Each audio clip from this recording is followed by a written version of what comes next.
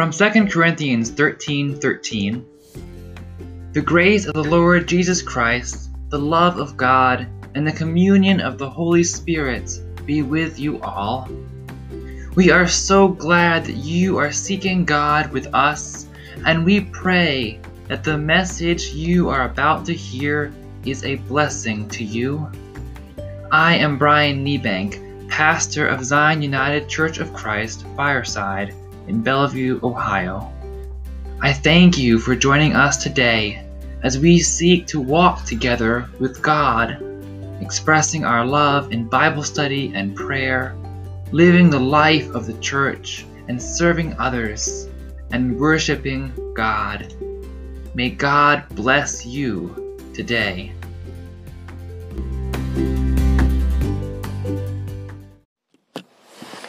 Will you pray with me? O God, may the words of my mouth and the meditations of all of our hearts be acceptable in your sight, O God, our rock and our Redeemer. Amen.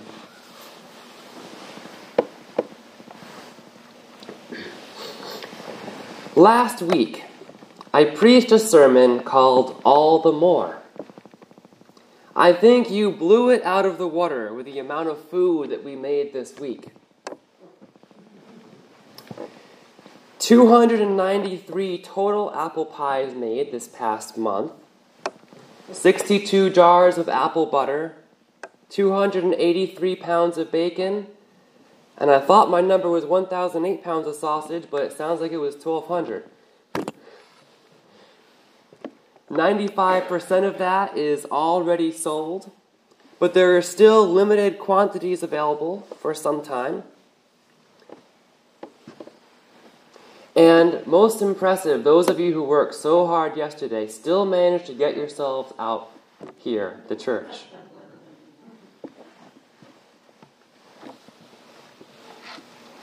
I think we took the message and all the more, whether in title only at least, but we took the message and made a lot of food.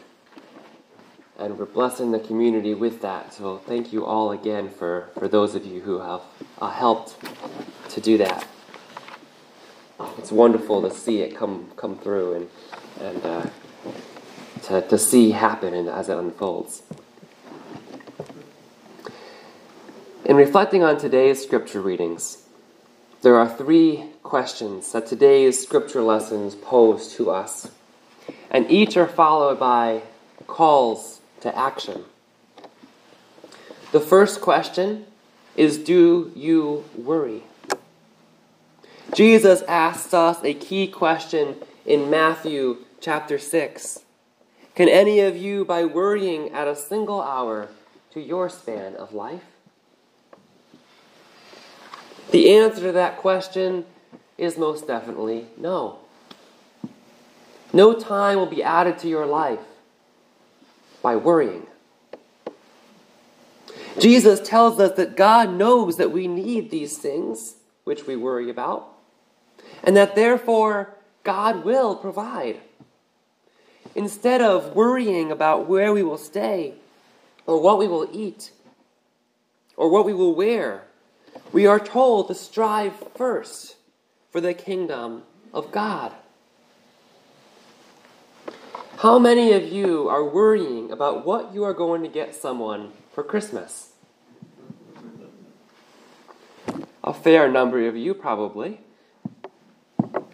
How many of you are worrying about whether a disagreement will resurface when the family gathers this week for Thanksgiving? Some of us worry how someone we are able to meet will receive us when we meet that person for the first time. Do you worry about whether they will like you? Perhaps some of you worried about what you were going to wear to church this morning. There's quite a bit that we can be worrying about. We can strive for each of these to go well. And we can do our part to make it happen. But we need to strive first for the kingdom of God. God knows what we need. If we strive first for God, God will bless us richly with more than we need, so that we can keep giving to others. But if we start paying more attention to our own needs, we will end up not having enough even for ourselves. Life is more than constant worry. Worry is one of the strongest weapons that the devil has because it distracts you from living a life with God. A life with God, not separated from God by worry or doubt or fear, is truly worth experiencing. Perhaps the strongest weapon that the devil has is convincing us, Christians, that he doesn't even exist. That we don't need to worry about him. But he does. And if you do worry about one thing, that maybe that is what we should be worrying about. That we have a force at work in our lives on this earth that is trying to make us worry more, to try to make us doubt more, to distract us from seeking God first. I hope that we can all live much of the rest of our days not worrying about the small things that will eventually cease to matter, but rejoicing in the breath that fills our lungs, in the song that fills the air, and in the spring that powers our steps. Again, strive first for the kingdom of God. The first question was, do you worry? The second question is, do you pray for and thank God for everyone? In his letter to Timothy, Paul writes, I urge that supplications, prayers, intercessions, and thanksgivings be made for everyone, for kings and all who are in high positions, so that we may lead a quiet and peaceable life in all godliness and dignity. We do not need to be the person in power. If we seek power for the wrong reasons, we are not living in godliness. Rather, we are to pray for those who are in power, that they may be guided by the Spirit of God and conform to the will of God, rather than the will of the world. We often think that we can do a better job than the person in power, if we were the ones in power. At least in most cases. But sadly, we shake our heads and say that only the people with money really get that power. Yet can't God do an even better job than we would? If we pray hard enough for the people in power to either turn to God or turn closer to God, we are letting God into power. This is why we pray for our leaders, whether or not we like them. We want God to bless them and to change their hearts, to change their priorities sometimes. This is why we are also called to pray for those who persecute us. We pray for everyone because we know that the more hearts that God wins, the better our world becomes. And on Christ the King Sunday, the more hearts that God wins, the better Christ can be King today on this earth and over this earth. But you may ask the question, what about the people who have done nothing but evil for their entire lives? How can we thank God for them? Have you been inside a prison lately? If not, what would you expect to find? People yelling at each other and constantly fighting, perhaps? That would grow old pretty quickly, especially after a couple nights in the hole, which is pretty much a strict isolation chamber where you go if you get into trouble at prison. You are actually more likely to find people who are trying to become better people, to admit to the mistakes they have made, and to try to turn their lives around. People in prison are at the lowest point of their lives. They are most likely to be encouraged by something new that promises love and forgiveness for the past, often more so than people who are unchurched just around us in today's community. When I helped lead a Bible study at Mansfield Correctional Institute for a year and a half, I found Christians who seemed to study God and ask questions about God more than most of my Christian friends.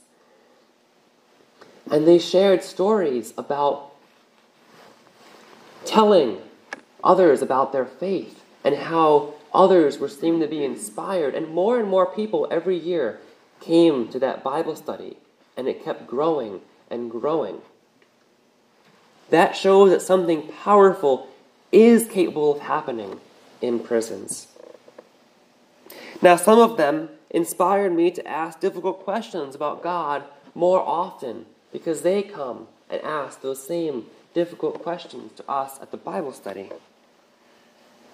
We have been going into some of these questions in the book group, whether or not I actually planned for that. There have been some very interesting questions that have come out of that book group. And I intend to focus on some of them during our Advent season to give you an opportunity to hear a bit more about our rewarding conversations that we have been having. For as we wait for God, we have a lot of difficult questions for God. I know that this does not describe everyone in prison. Some are content with their ways and don't want to hear anything about God or church. But we can still pray for them all because of this potential of curiosity, of reflectiveness, of a desire to find some encouragement, especially when they have to serve the sometimes lengthy remaining sentences that they were given. For many, their family has shut them out of their lives. That is most difficult for some of the people that I was able to talk to. They think that they are past forgiveness. But they are finding that they still have a Christian family. They will never shut them out. Yes, pray even for those who have done evil. The third question is, what were you appointed for? Paul noted that he was appointed a herald and an apostle, a teacher of the Gentiles in faith and in truth.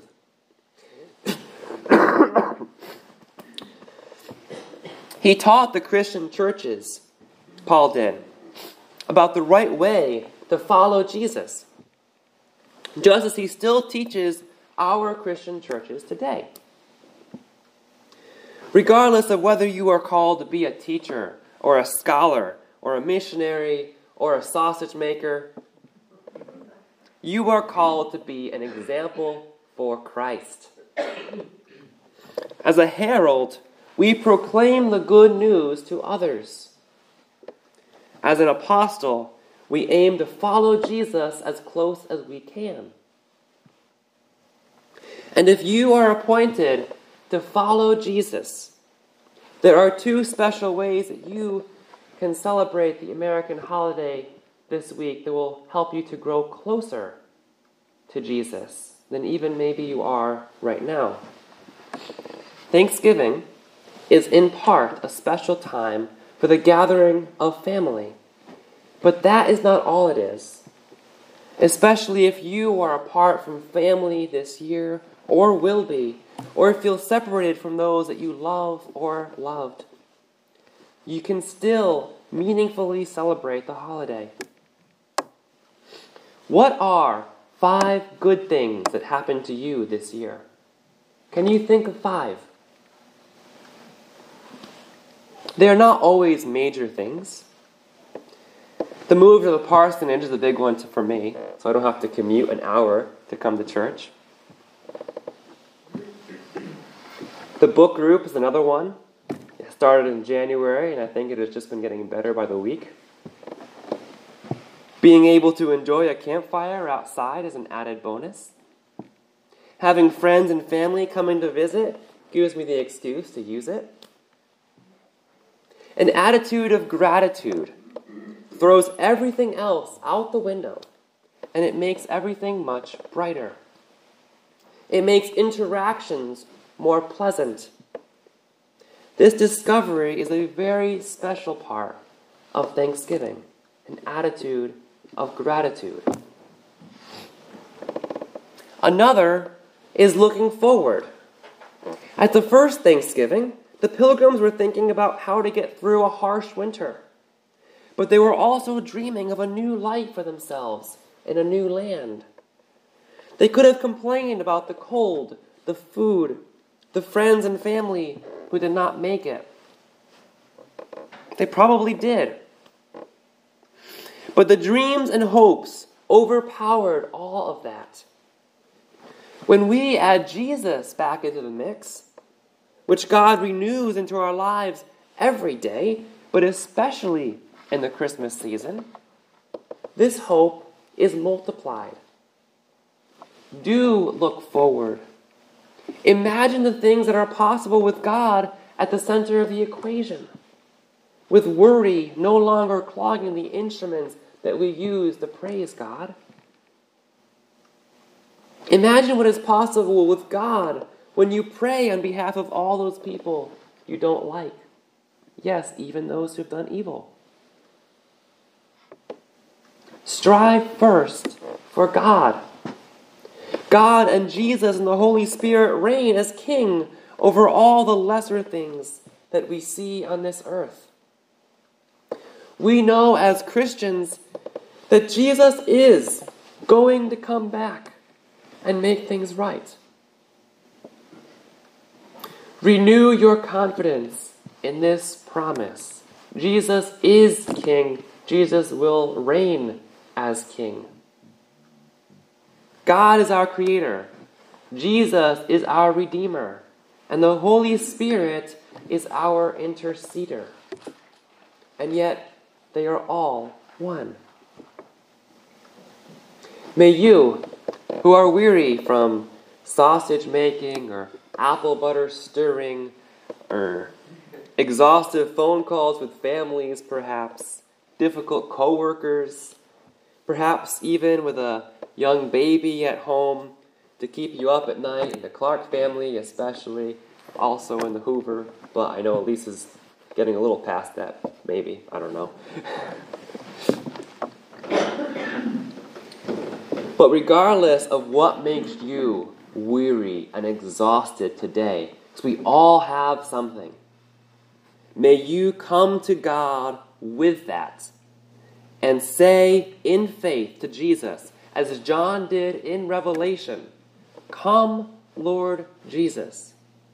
With all my questions and fears through all the years, I bid you still come. You are my hope. You are my rest. You are my strength when my strength is gone. Come. Come for me. Build my own faith. Come for my neighbor who also needs you.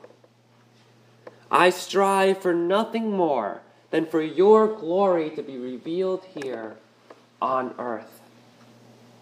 I come with an attitude of gratitude, interceding for those who will not intercede for themselves, knowing that someone did so once for me.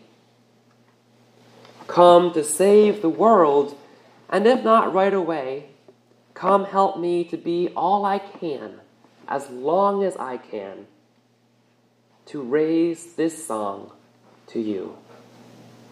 Thanks be to God, and amen.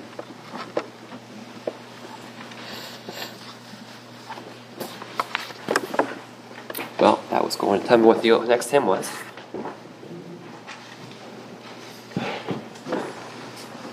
Our next hymn is We Gather Together. It is also in the Worship and Rejoice hymnal, but is also found in your inserts. So let us sing together.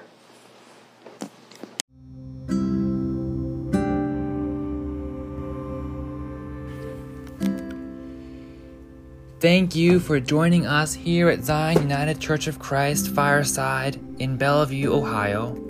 If you would like to reach out to us, we would be thrilled to journey with you on your walk with God. Call us at 419-483-6658 in the United States. Reach out to us on our Facebook page or send us an email at zionunited@gmail.com with any prayer requests or questions you may have. Remember to make time for God and confess Jesus as your way to God to give you hope in this life. May you be blessed by God and be a blessing for another. We hope to see you again.